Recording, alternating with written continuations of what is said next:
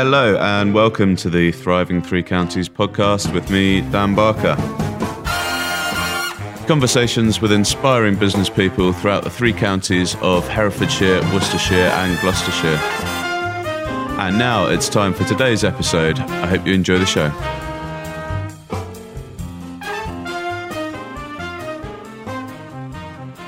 Right, hello and welcome to this episode of the Thriving Three Counties podcast. I'm Dan Barker and I'm here in the studio with today's guest.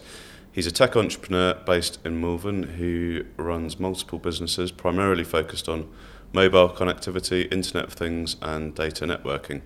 He's very community minded and recently set up a new networking group for technology companies called the Malvern Technology Network, with the aim of improving the local community, economy and businesses through local collaboration.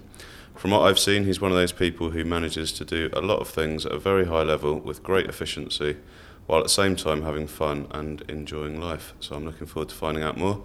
Here's Matt Atkinson. Hello, Morning. Matt. How you doing? Yeah, I'm good. How are you? Very well, thank you. Good. Thank you very much for coming in and doing this. No, thank you. Very much appreciate it. Right, before we get started, best way for people to find you is mattatkinson.io. That's right, yep. And the new networking group, which is the mtn.co.uk. That's right, yep. And you're on the I am indeed. Yeah, cool. And the Facebook. And I'm Facebook. No, I'm not on that one. You're not on the Facebook anymore? Too old. Too old for Facebook.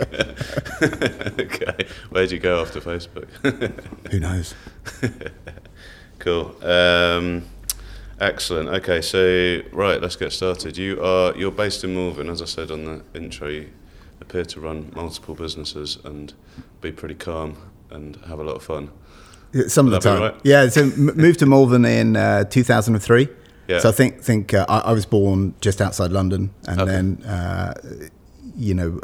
lived and worked there for a while, and then when we had our first child there, we started looking around and going, it's a bit. Right. We don't really like what's happening. We did what many people do. They kind of commute down the Northern Line as it gets cheaper and cheaper as you go out, and then eventually try and buy a house. And so in the end, when we had our second child, we thought we'd come to Malvern, and my wife's family lived here. They don't live here anymore, but lived here, and I always loved coming up. Yeah. So we thought, well, why not? Let's go and have a look, and we never looked back. Love it. Okay, all right, excellent. And so what were you doing in London at the time then? So I've always been in telecoms and connectivity related. I kind of fell into IT out of school. Like some people, school's really not for them.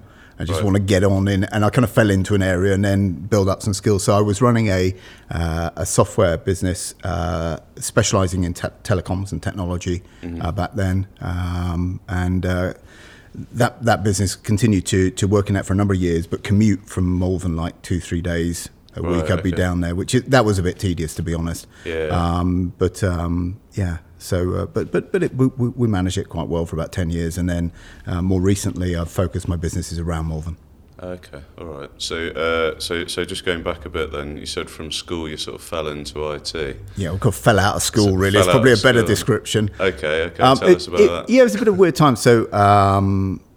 So in around 1991, you remember, you probably don't remember, but there was a very big recession when recessions weren't backed up by the Bank of England just printing lots of money and giving it to other people and saying it'll be okay. What happened then was interest rates went to 16-17% literally within a few weeks, as we, I think, tried to hold back the financial forces of what was coming with the euro in the future. And so I was 18 at the time, just finishing school. My dad had always been self-made entrepreneur. He was son of a coal miner, left home at 15, which, in these days you're like, no, of course you're making it up. But no, back then he did. He left home at 15. He went to London. I think he, had some jobs that relatively early on started working for himself. So was quite successful in the 80s. What was he doing? He was, very much in your trade. So he used to provide professional photographic equipment to all the large studios in the UK. So like car studios, commercial photographers. So he'd deal with the high-end photographic equipment, but a lot of a studio, like lighting, things of that nature. Right, okay. And so that kind of hit two things at one time. There was this digital world coming through, and at the same time as we get hit with very high interest rates. So we unfortunately he was made bankrupt in that recession, and then ultimately lost our house relatively soon afterwards. So whereas I was planning to go to uni, and don't get me wrong, I was not the guy that liked doing A levels and I think largely pointless exercise, trying to do lots of general studies in stuff that I didn't want to do. I just wanted to get into business, and back then just earn some money and get on with life. Because you'd seen your dad. Yeah, and I think that you obviously you look to your parents, don't you, very much for that, and you're kind of what you know. I guess if my dad was a surgeon, I would have probably gone to medical school or something like that. Whereas he was a true entrepreneur. Didn't have anything, built everything he had, and through the cycle lost it as well. So we actually kind of went into panic mode a little bit at that stage. We had to go and find somewhere to live. We had to earn money. So I think in my school, I was privileged. I went to a private school at that age. He was able to afford that. And then obviously we lost it. So literally I was the only kid in our school that didn't go to university. Right. Okay. I think there might have been one other, and he worked in his dad's printing firm. Real down to earth guy as well. And then kind of life takes a different path. So from that point, I've always either worked for myself, worked with my dad for a little while, and really tried to get involved in areas that interest me more latterly. But back then, it was earn some money, find somewhere to live, pay for the family bills and stuff like that. Right, okay. So you were at 18 when you said... Yeah, I think it was kind of 18, 19 when that all really kicked off. And then, it took, the process takes a long time to actually be evicted from your house. But, it's quite an unpleasant process that we went through. But I think that happened a couple of years later. And just out of interest, did your dad sort of bounce back and restart?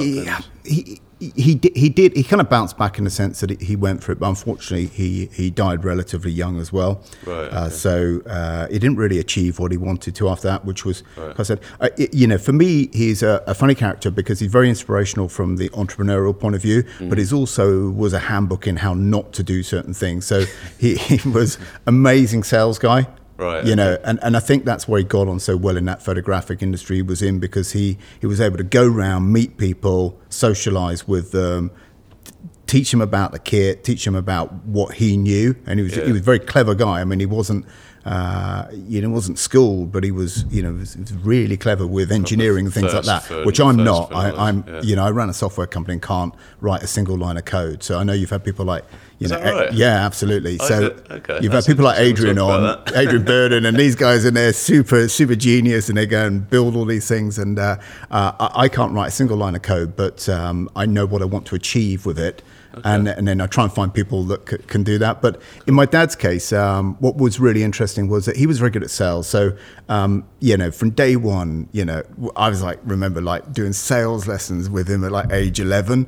We'd be sitting in the front room and, we engaged on stuff we never played football or went and did stuff like that. But I do remember the times when, we'd be doing this kind of whole needs recognition, and the best customers, son, that you're ever going to find are people that have got a real problem, but they don't know they've got a problem. Here's how we're going to get to them. And you're like, it just doesn't make any sense to me at age 11. But, when we started then working together, 19, 20, that type of age, I used to go around with him. And we were selling, and it was I used to drive the car. It was a bit like kind of Roddy and Del Boy, I think, a little bit when I look back on it.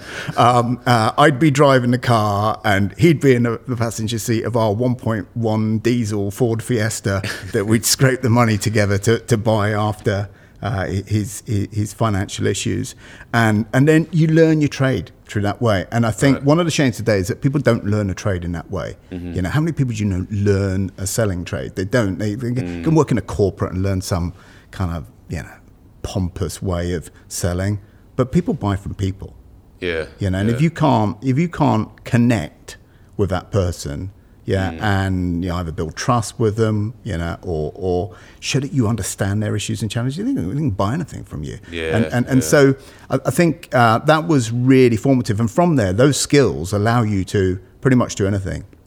So it's like today, I mean, with a lot of the kids coming through, I've got two daughters, one at uni, one just finishing school. She's at drama school. She'll be finishing this summer coming.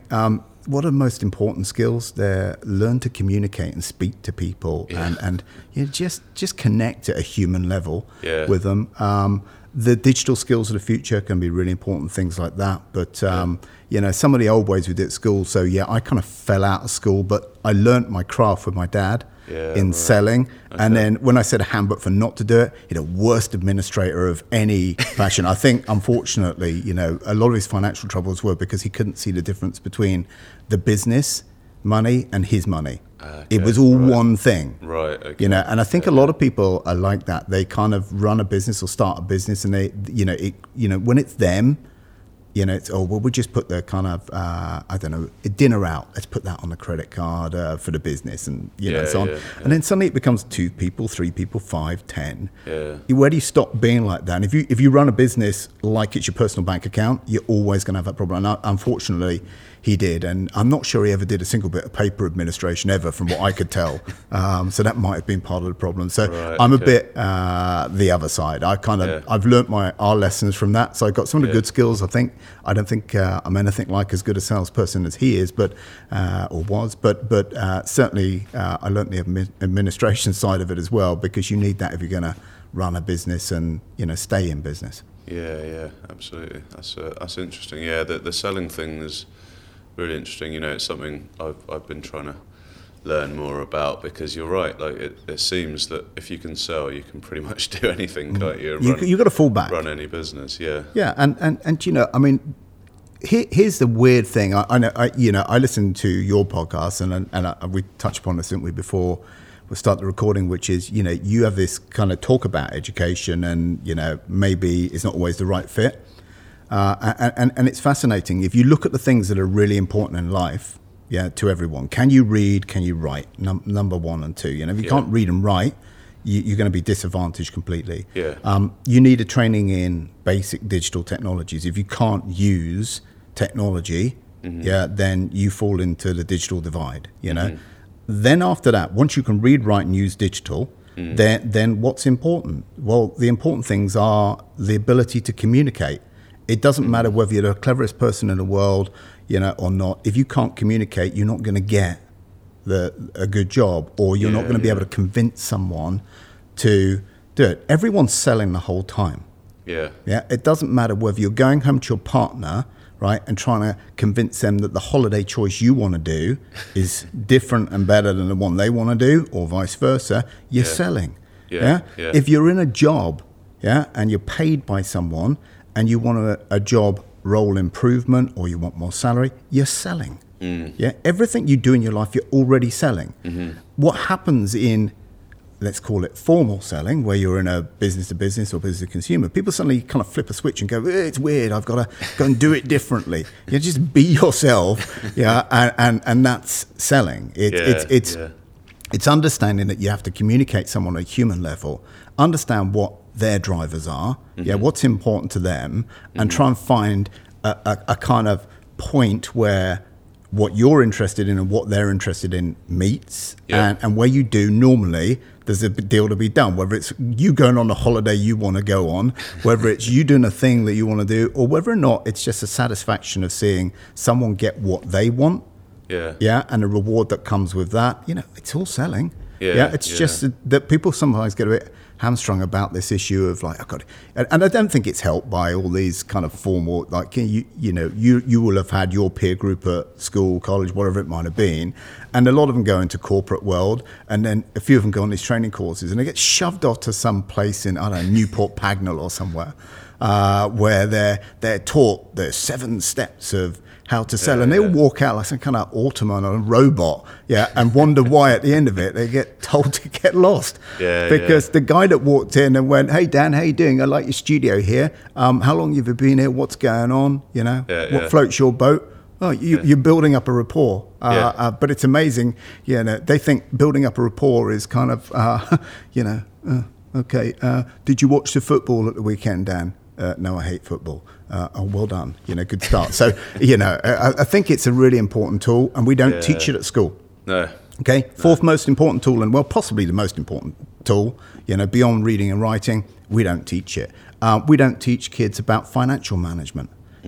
We don't teach kids about. We teach all the wrong things.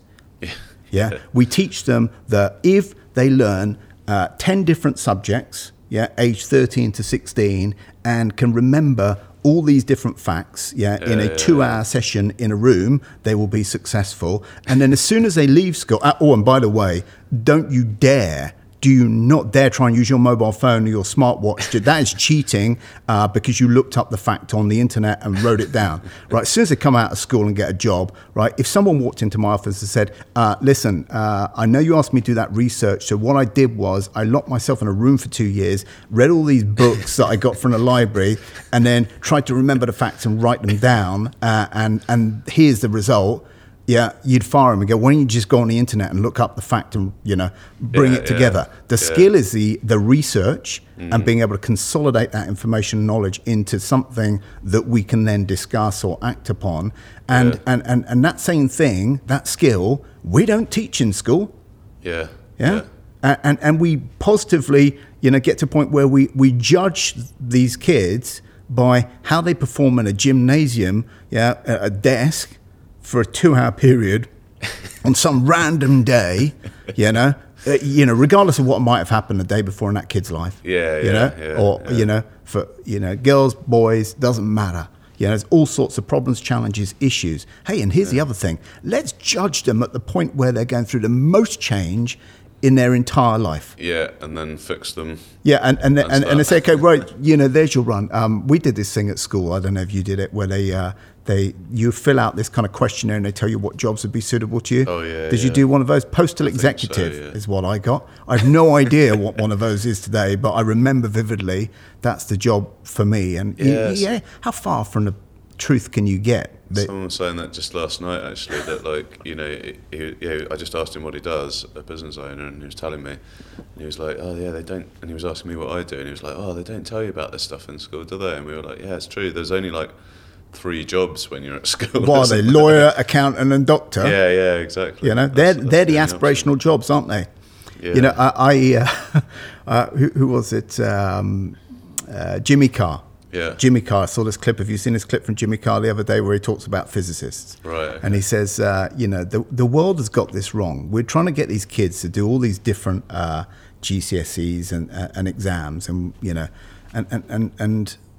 rather than help them to specialize and focus on the things that they enjoy and are great at and they can be brilliant at in life, we kind of make them do all this stuff that really just makes them feel that the educational system is dull, uninteresting, and the rest of it. And then we end up with all these kids with C's in physics, and no one needs an average physicist. There is no demand for him ever again. So, of course, all of his knowledge and skills and the rest of it is completely wasted. What we need is the A-star physicist, but we also need the A-star singers and actors and dancers. We need the A-star artists. We need the A-star creative people. We need the A-star athletes. We need the A-star everything. And every single kid it has got the potential in an area if it can be nurtured and they can be given a freedom.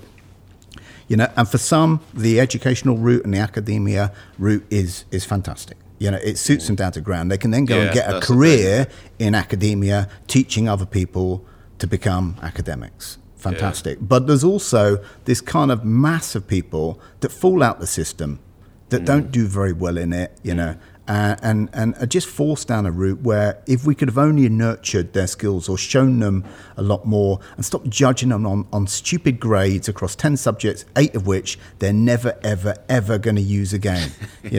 Battle of Hastings was when? 1066. And why do you know this piece of information? Because it goes rammed down your throat. And when have you ever used it apart from in a pub quiz? Yeah, exactly. Never. It's just pointless. In fact, you didn't even put it in a pub quiz because everyone knows the answer to it. That's how pointless. You know the story of Henry Ford, I guess. Oh, motor cars. He got taken to court. He took the newspapers to court at one stage. It's in Think and Grow Rich, the story.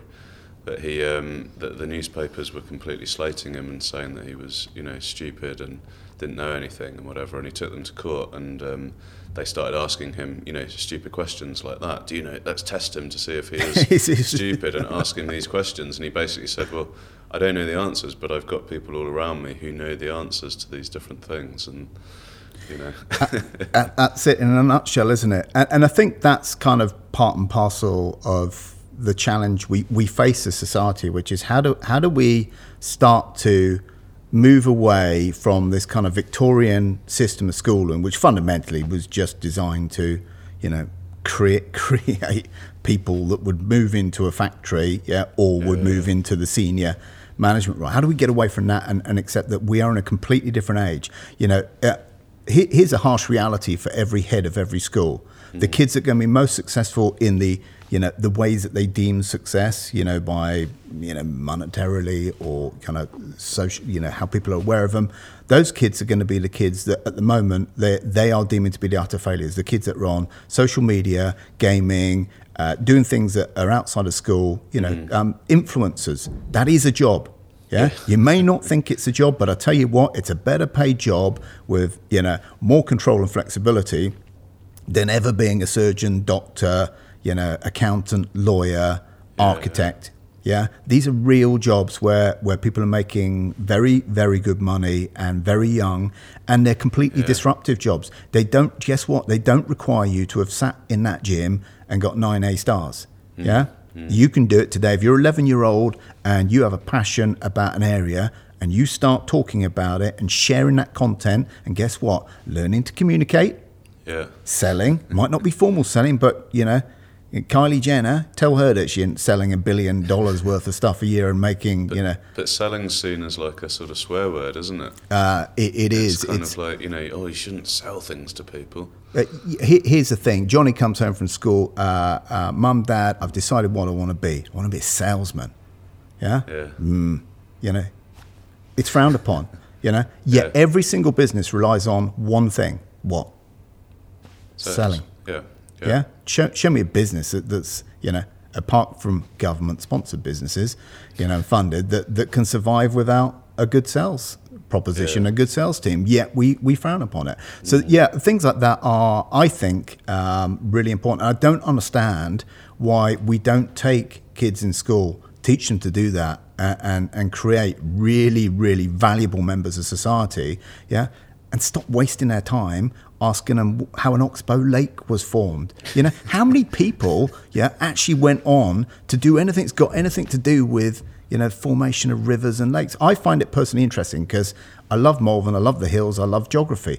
But there's no point to me from a work point of view. And the argument of, oh, well, you know, we're never going to get great geography, you know, people if we don't teach them all about it. No, what you do is you have a more open approach, and what you do is you use the reading and writing and digital skills as the foundation, and then what you do is you intercede into that core subject the knowledge across lots of areas. So rather than say we're going to have a lesson on geography every week, what we say is we're going to have 10 lessons on reading, writing, and being able to understand and take information from the internet and translate it into, you know, coherent summary or whatever it might be. This week's lesson we're going to do on oxbow lakes in geography. And everyone's going to go, well, why do I want to?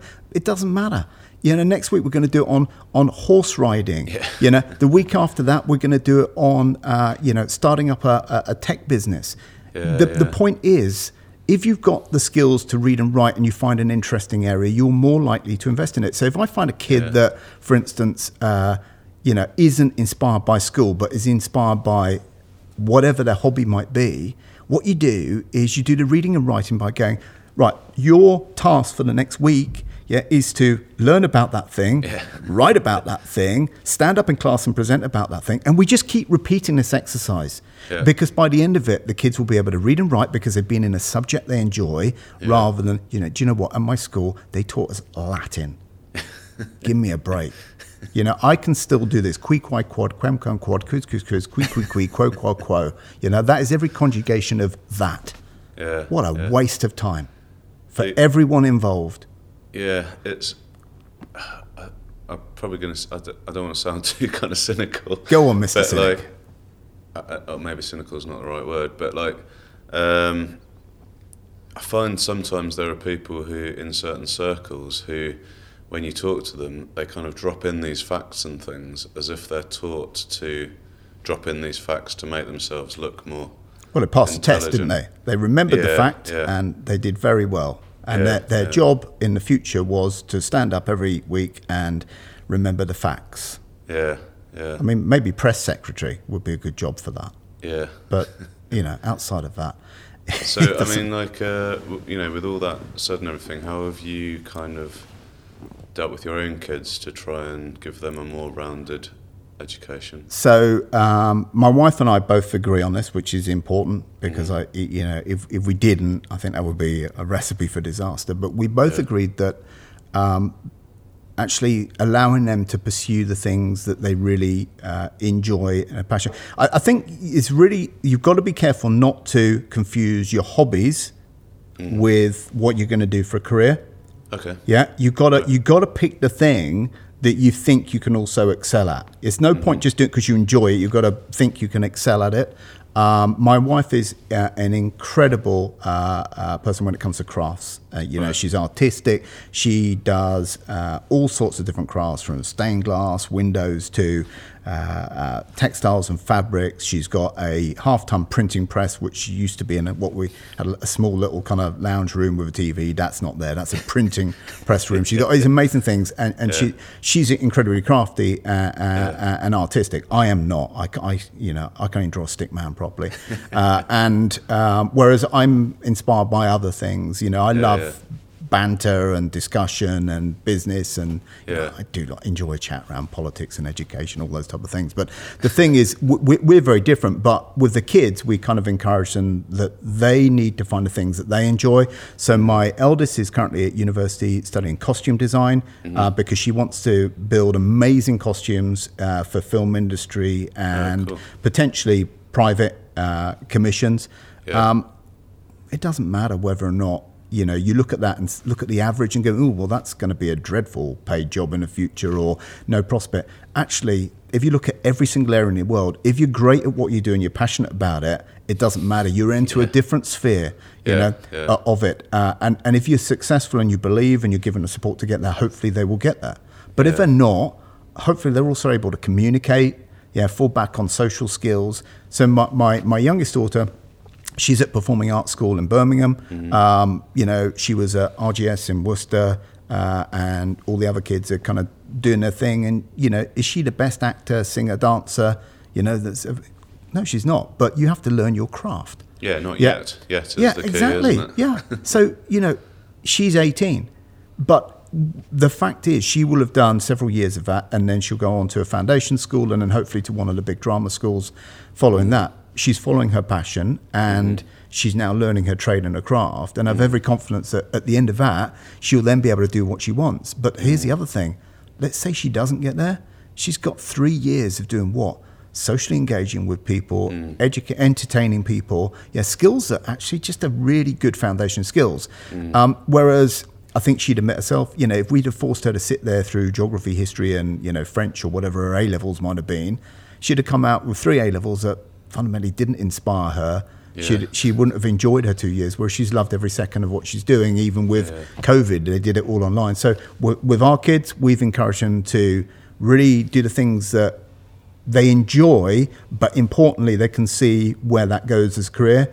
I might enjoy football or rugby or whatever it might be, but I'm never going to be a profession in it. There's a hobby. You've got to find the difference between the two. But I think, we as parents have to take a lot more responsibility for our kids' grounding in education. Too much is left to the system. And left to the system, you're going to produce kids that have to go and do 8, 9, 10 GCSEs, 2, 3 A-levels or a diploma and go through something. And then at the end of it, they're going to be encouraged to take a 60 grand debt to go to university to come out with a degree, and they still don't know what they want to do at the end. The bit I'm most proud of my kids is they both kind of know where they want to go. Right, okay. But hey, look, life is not a long thing, but they're young. And even if those turn out to be the wrong choices for them, they can choose again and go again. That's the thing. And we're not taught that, hey, it's okay. You just got to try stuff. If you don't try stuff, you're never going to know. Yeah, and the idea of failure, which I've talked about a lot with a lot of guests, is something that's not taught either, is it? Because of the exam system and everything. If you fail, that's the worst thing that could happen. But actually, you get out into real life, and like you're saying, you have to try and fail, and go through that process, don't you? That is life. Life is. I think we also need to teach our kids that life is not easy. It's designed to be hard. That, if you look at from a biological level, it's designed, to essentially be hard. Because by being hard, the genes that succeed, allow for the continuation of life. If everything was easy, would have died out. So life is like that a little bit, which is we have to learn that if we're not failing, we're not growing. If we're not doing things that are hard and challenging, then we don't really fulfill our potential, are we? We're not doing that, and we do have a stigma in this country again, like in business. I come from a background where we lost our business, we lost our home, and you asked me, did my dad bounce back on it? Well, one of the challenges is in this country when you're in that position, it is much, much harder to do so compared to, say, America, where they actually understand that if you're going to create something great, you're probably going to fail a whole heap of times along the way. We've still got this kind of bit of a Victorian attitude to it, which is, well, there you go, put him into debtor's jail because failed once, and we're going to stamp him with failure as a result. And I think it's slowly changing, but it's not changing much. So I think it's really important that when people are in business, they're taught, in a safe space to fail. See, this is the other thing. We don't on the Malvern Technology Network, which is something that I'm involved in at the moment. We're kind of looking at grassroots and thinking, okay, how do we create an environment where maybe the younger people that are coming through who maybe feel they're not right for academic or they haven't found that passion, but want to be involved in business, how do we create a safe space for these people to learn their trade, to fail in an environment that doesn't then end up as a black mark against them going forward? Because I tell you what, if you start a business age 18 in this country and you fail with a load of debt, you can't get a job, right? Really easily, because if you're bankrupt, it's a major problem. If you had a creditors agreement, that's going to show up on if you went for a job. You're not going to be able to borrow money, go and do it again. You're not. It's a real problem that we have here, which is unless you're lucky enough to have someone that can give you all the money and set you up and buy you something and put you in a business, okay, great. If that's your position, you're very fortunate. But for most, we don't encourage entrepreneurialism because we create the barriers of failure too high.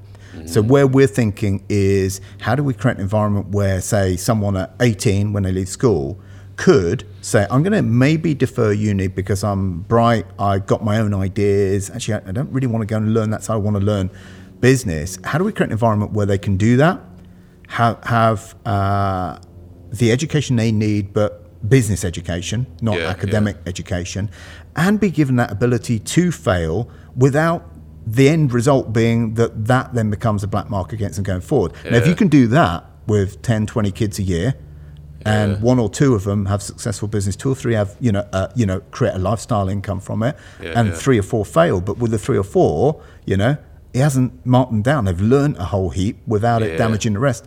It'd be a bit like if I said to you, go to university, but I'm going to judge you at the end of year 1, and if you fail, that exam, we're not going to give you any retries. We're not going to let you go again. We're going to kick you out, and you still owe us 60 grand, and you can go out on the street and say, hey, I haven't got a degree, I've got 60 grand's worth of debt.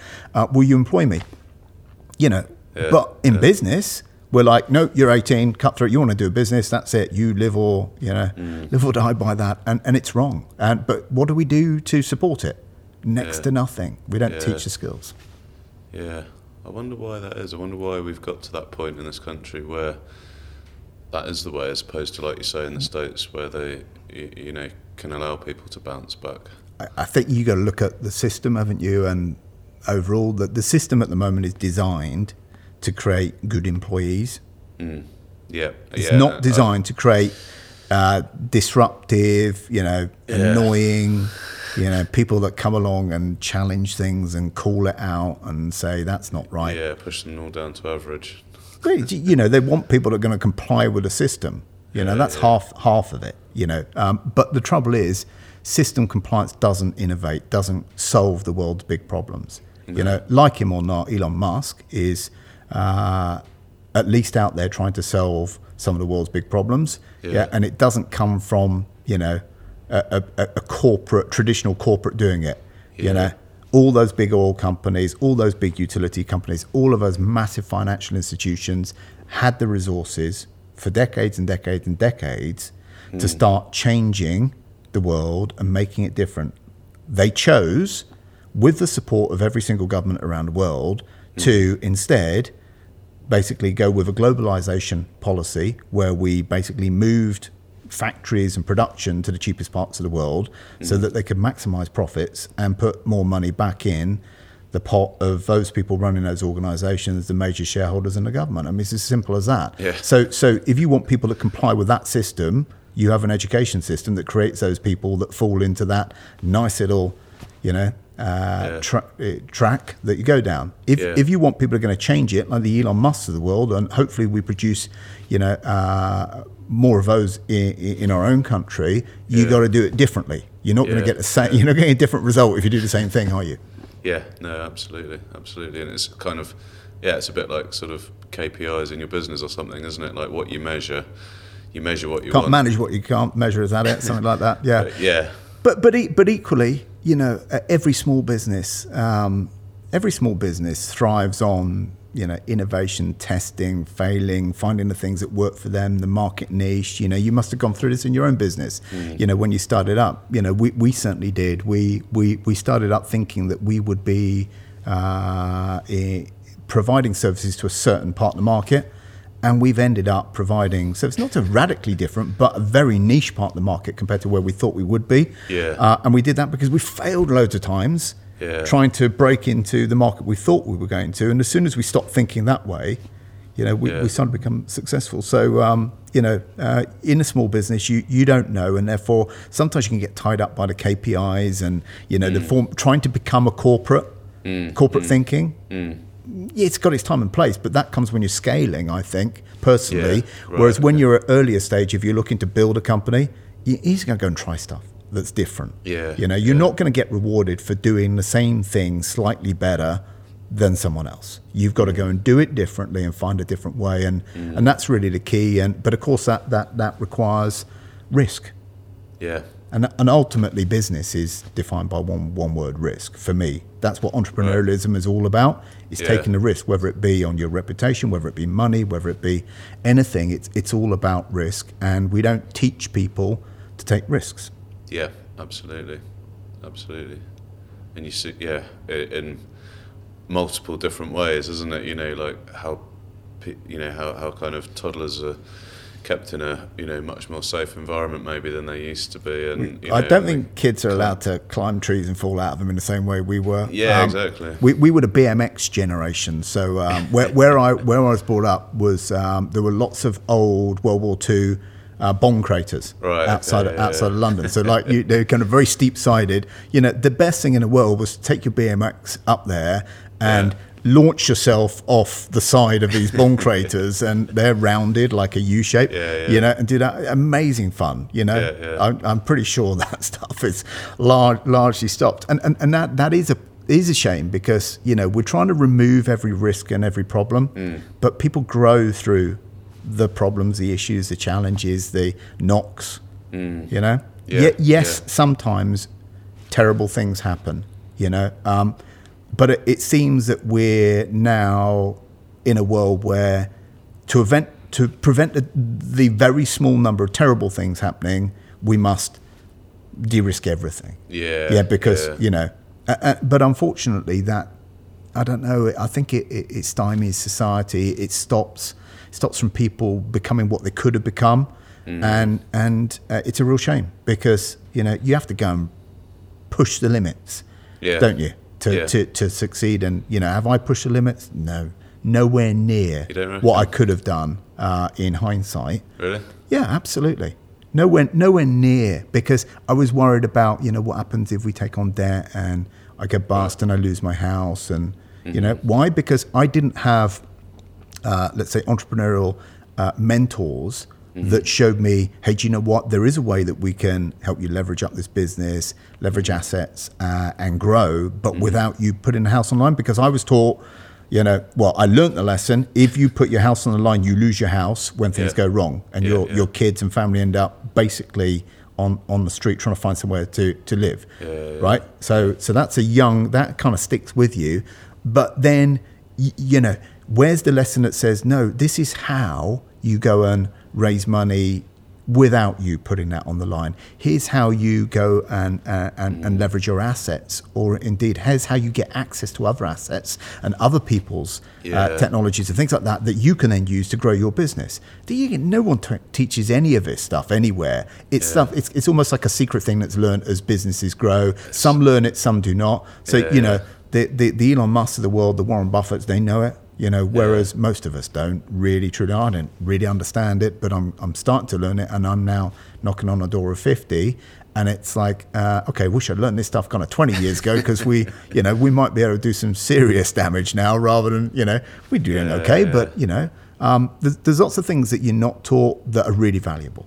That's really interesting, because I've been sort of starting to maybe not understand it, but just kind of understand that it's there, what you're talking about, this thing of, because in a way I think we've got partly a similar background, because my dad had a business that went bust, and he struggled with it. It might have been about the same time, actually, thinking about it, and we had to sell the house and go to a cheaper place, and they had lots of debt at the time, and managed to pay it all off and everything, and then probably through that, I mean, my parents did an incredible job of kind of keeping that away from us, but I imagine there was some degree of stress. They've told us in the past that there was times when they didn't know if they were going to have enough money for the next supermarket shop and things like that. So it must have been around that kind of stress, and I certainly don't blame them for any of it. It was what happens, but I think you do come out with a slightly safer approach, and I think I started off my career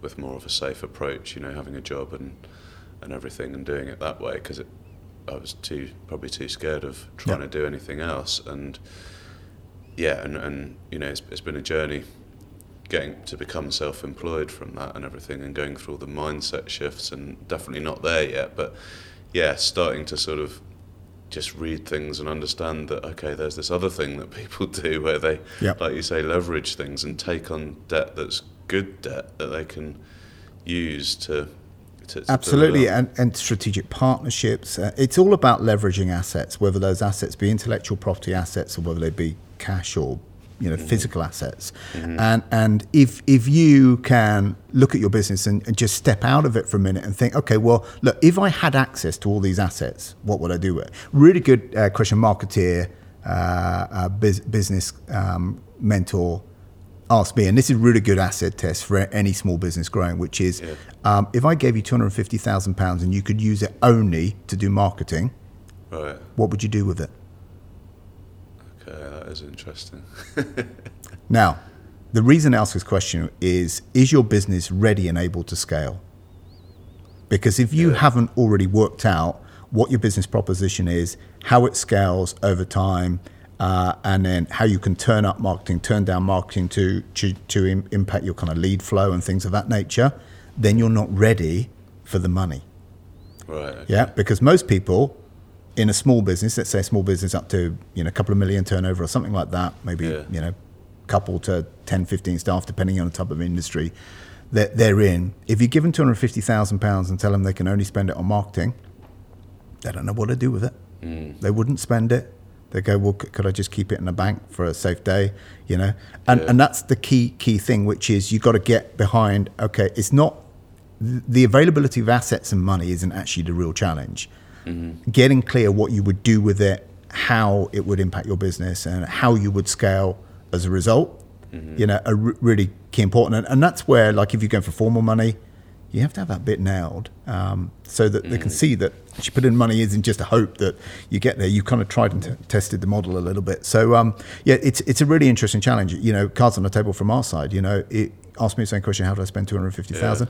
In a lot of what we do, I still couldn't tell you exactly, because we're still dealing with that. How do we create a truly scalable business that could go from we're turning about 4 million this year? How do we get to 40 or 400 million? I don't know.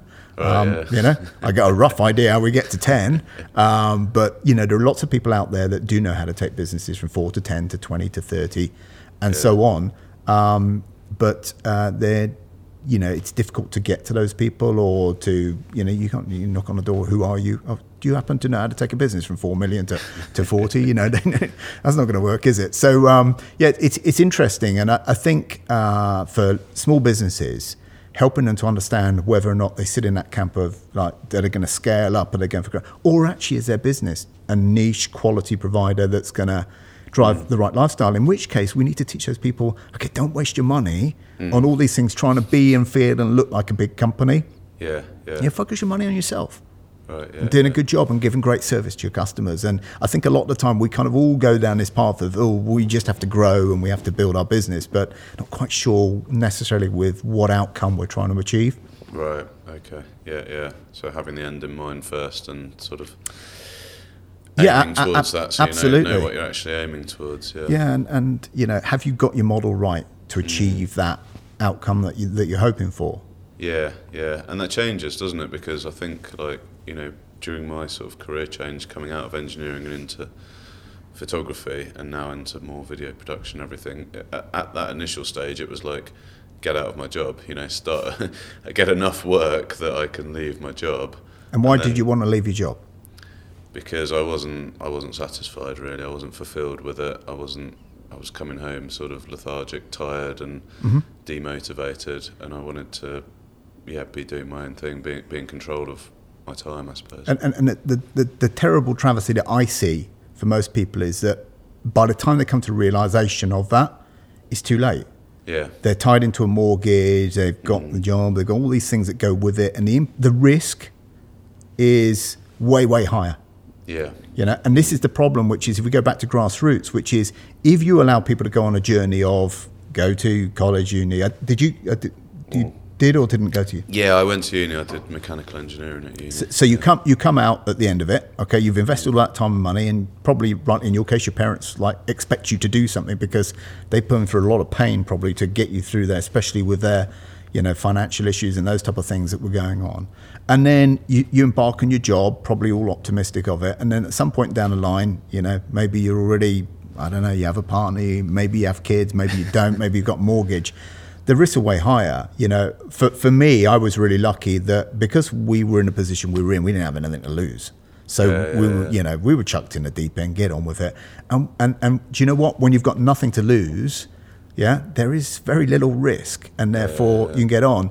And that is one of the shame, because if we don't give other people the opportunity to take the risks and so on at a young age, or give them these alternative paths, it's already too late, which is why you find so many, people sitting kind of middle age in a job which is, maybe financially it pays okay. They're not satisfied, and then, they start looking around thinking, well, what am I doing with my life and why? We ask ourselves why people have midlife crisis, because the realization on them is that we only get, if we're really lucky, 80 circulations of the sun, and that's it. Game over. And they've realized that they've wasted 5/8 of those, or whatever it might be, doing a job that they didn't really fill them with any passion. But it's too late, until they get to, I'll get enough and then I can retire and then I can go and do the thing I want.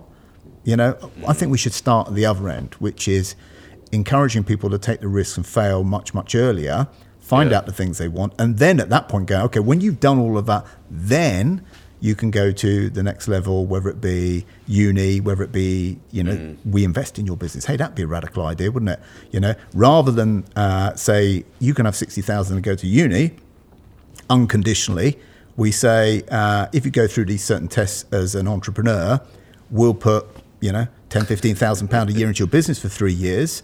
Certain conditions with it. You can't go and just spend it on whatever you want.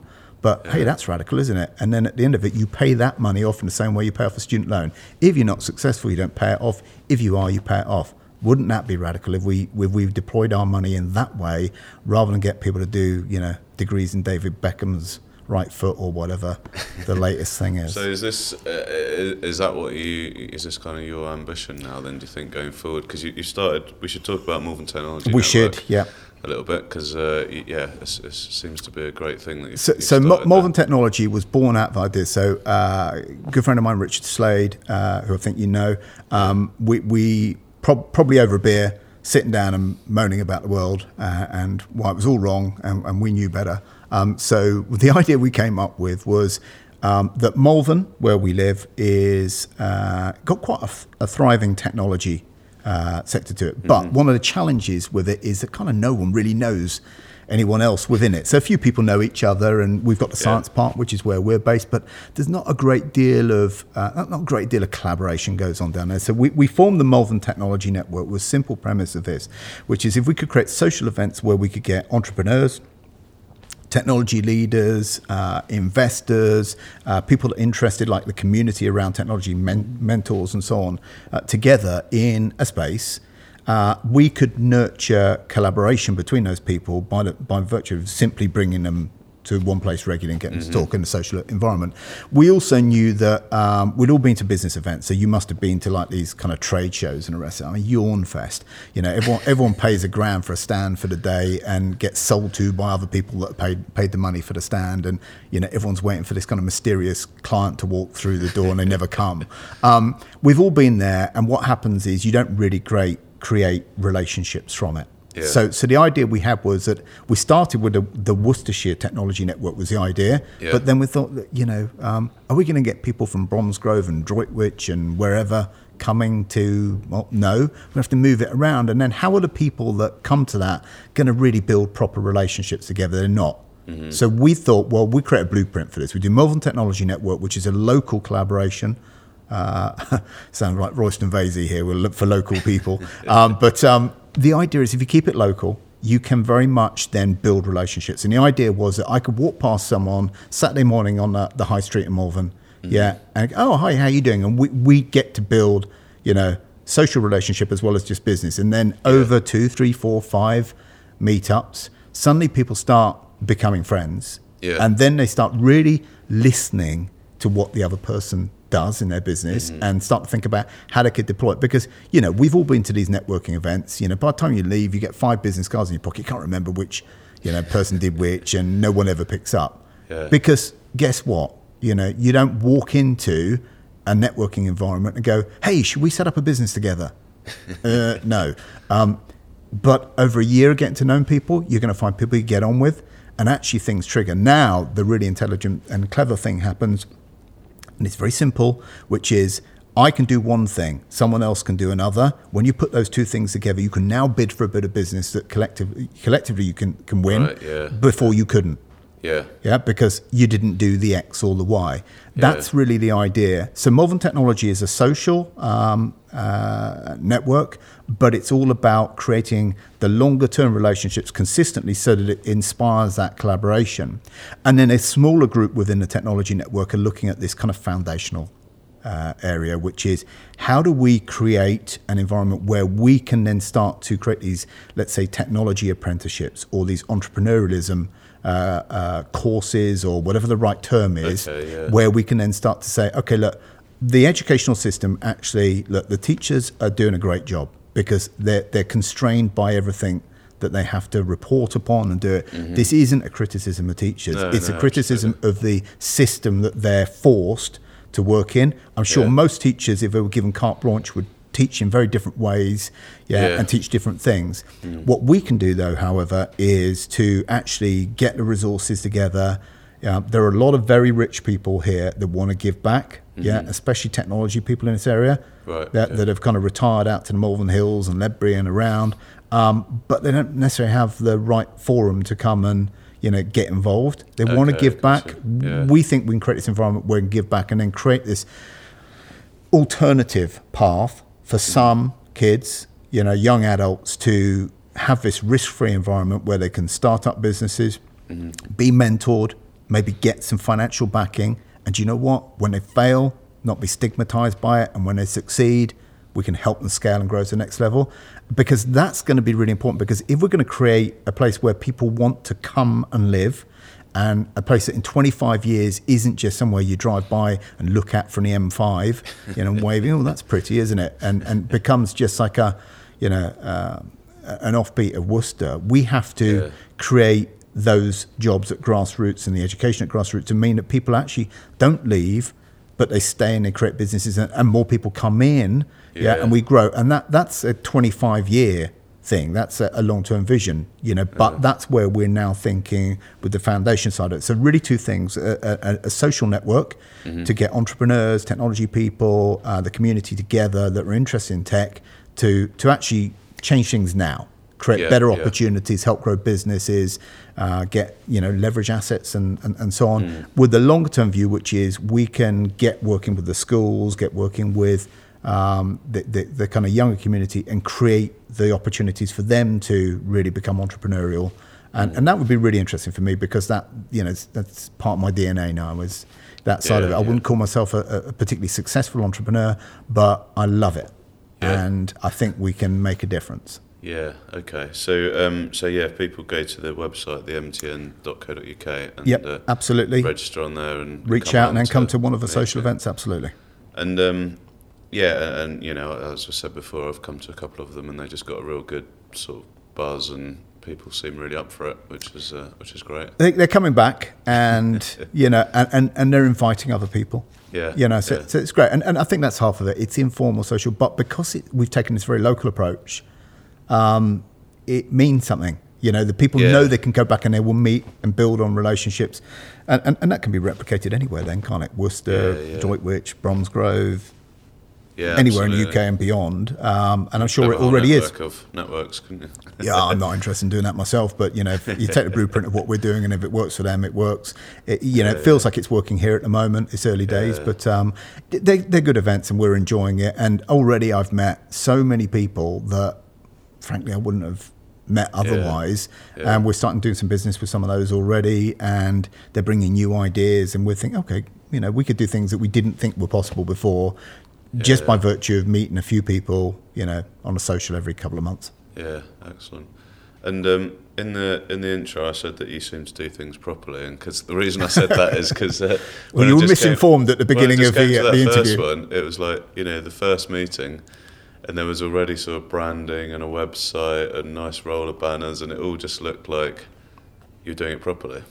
Well, that's the advantage of having maybe marketing people. So Richard runs Brand Refinery and he also runs my own company, marketing and brand strategy. But I guess that's the advantage of having that. And it is important because if you can get the right message across early, we had, I think you were there at the original one, which is, we're encouraging you to come to these events, but, invite people, but you're responsible for them, Don't bring it was because it's really important. We need an event where people can trust that they go there and meet people that they're going to enjoy spending time with. That this is something more than just something that started up in Malvern and then didn't carry on. And I think there's been a few of those in the past.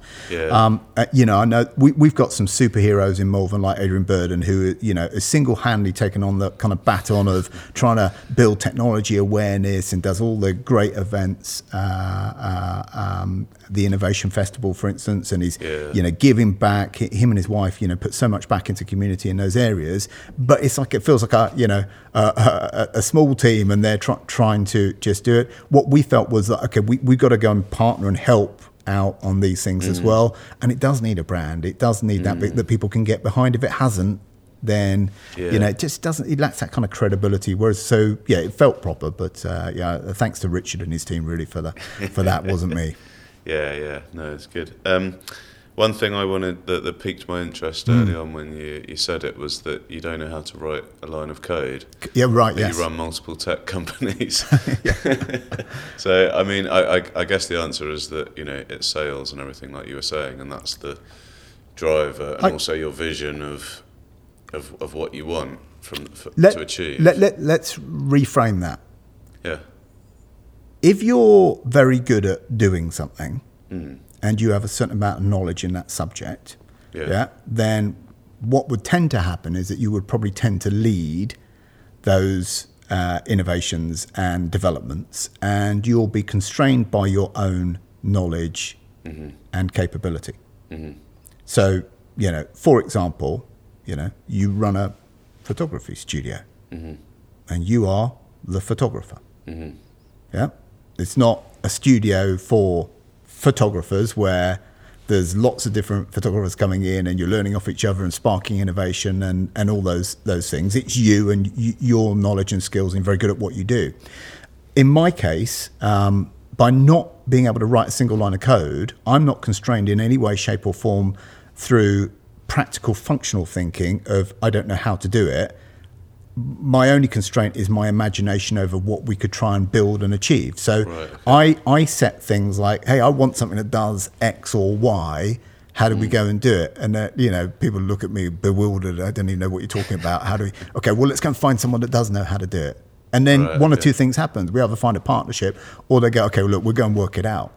So if we start with what I'm trying to create and build, and the changes that we'd like to make, then there's cleverer people than I can then work out how they put ones and zeros in the right order to create that thing that we're looking to achieve. And then I can focus my time on really thinking about what's the proposition, so back on the sales and marketing, what's the proposition, who's our target audience, what are the things that are going to be really important to them, what are the things that are not.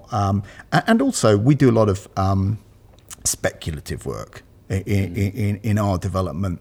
I know there's absolutely people who go, this is lunacy. You need to go and do all of this market testing, and you need to go and do this, that, and the other, and work out who else is doing it. We do quite a lot of speculative work where we say, look, I've got an idea. Why don't we go and build something and go and have a go and see what happens? And if it gets some traction and people go, oh, that sounds quite interesting, we'll do a bit more of it.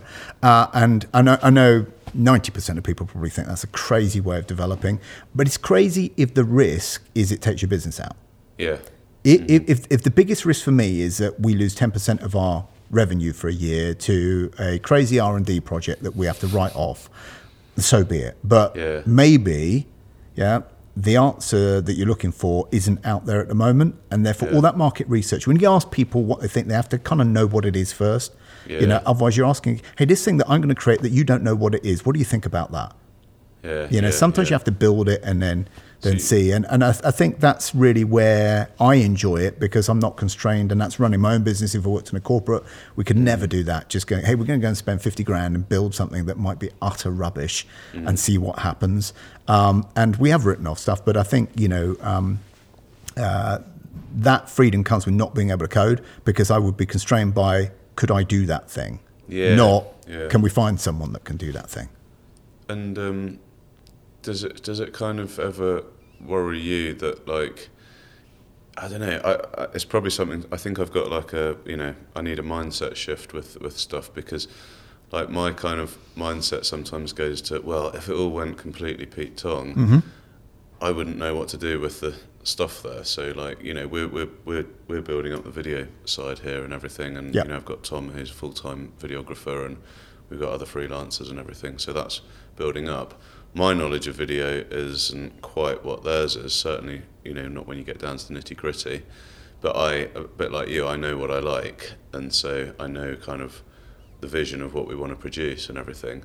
But then I think I have some kind of weird mindset problem where I keep thinking, but if like everyone leaves and it all goes, belly up, what if they stay and it's successful? I know, yeah. Well, that's the answer. There's your mindset shift. But it's like everything. It's if you can work out look, do you get the satisfaction and the enjoyment out of ultimately delivering that end product to the end customer? What that achieves, or do you get the enjoyment through the technical side of photography or videography, where it's that challenging yourself to get the light not shining off the bald man's head, which you'll only get that gag if you go and look at the pictures as well that will accompany this. But do you get the enjoyment from that, or do you get it from the end product? Because if you get it from the end product, then how you get there is a different mindset. It could be you create the environment for the best videographers, the best photographers, the best technical digital people in the community to come together to create and work on amazing projects. And your business is all about, finding these amazing and exciting projects that you get involved in, and the more successful you come, the more prestigious the projects, the higher the money. Or is it about the technical skill of your craft? And they're very different things. One is a photographer in craft business. The other is bringing people's ambitions, visions, marketing to life through amazing technology and videography. And they're different things. And if you can work out which of those things you want to be, then you can start to say, okay, now where do I put the risk? And then back to my think of things I said quite early on, business equals risk. What if it all goes wrong? Well, it might do, but if you know where you're going, Yeah, and let's say it was to create a business which was all about the end product for the client, not really the craft of getting there yourself.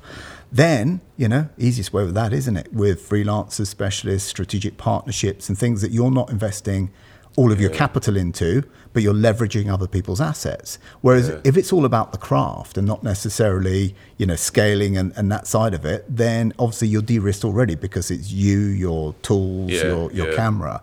But the key, I think, and it's taken me 45 or 50 years to work this out, which is the assets are out there already, the knowledge, the skills, the physical assets, the digital assets, the money, it's all out there. Right, okay. Yeah? The mindset shift is, okay, let's imagine it's mine. How would I deploy it? Okay, in this way. Right now, all I need to now do is go and speak to the right people to try and get them to share their asset with me. And in return for that, we're going to give them a share of the prize. Interesting. Yeah, okay. It's interesting, because I suppose when I became a photographer, then as you say, becoming the crafter, you've come at it from a different certainly on the software side, direction, absolutely. So it's really interesting to hear your sort of story and approach to things. But no, it's cool. Well, we've smashed through just over an hour. Would you believe it? Hour and 5 minutes. What do we do now? I know. What should we do? Go and have a bit. It's not even 11. Oh, it's 11:30. We didn't even go through in detail all your businesses, but that's probably for another day. Maybe. Another day. How about that? It's been really interesting, and I think what you're doing is you're creating the environment, aren't you, in your businesses, which is everything that you talked about to do with education. You're creating that privately within your businesses, so people can, flourish and do their best work and take those risks in a safe space, and you're allowing that to happen so that ultimately everyone benefits. That's the aim. We're trying, but we think it's the right way, and it's enjoyable. That's I do enjoy what we do. Yeah. Most days. So that's the main thing, isn't absolutely. it? And as I said in the beginning, I got that impression from meeting you a couple of times that you enjoy it, and I think what you're doing with the Malvern Technology Network is really key, because it's lonely, isn't it, running a business as well, and you have to make those connections that you make in business shouldn't just be people in your own trade connections. They wouldn't come to my birthday party or something. Yes. It's kind of, you want to have people around that you work with that you like on that level as well. Absolutely. I suppose. So cool. So website again, the-mtn.co.uk. That's right. mattatkinson.io and over on LinkedIn, and we'll put all the links in the show notes. And fantastic. Pleasure to talk. Thank you very much. Appreciate it. You've been listening to the Thriving Three Counties podcast with me, Dan Barker. You can find links to all the episodes and show notes over at danbarkerstudios.com/podcast. If you've enjoyed today's show, please head over to iTunes and leave us a review. It helps other people find the show and connect more people in the region. Thank you very much for your time listening. I hope you've enjoyed it, and we'll see you next time.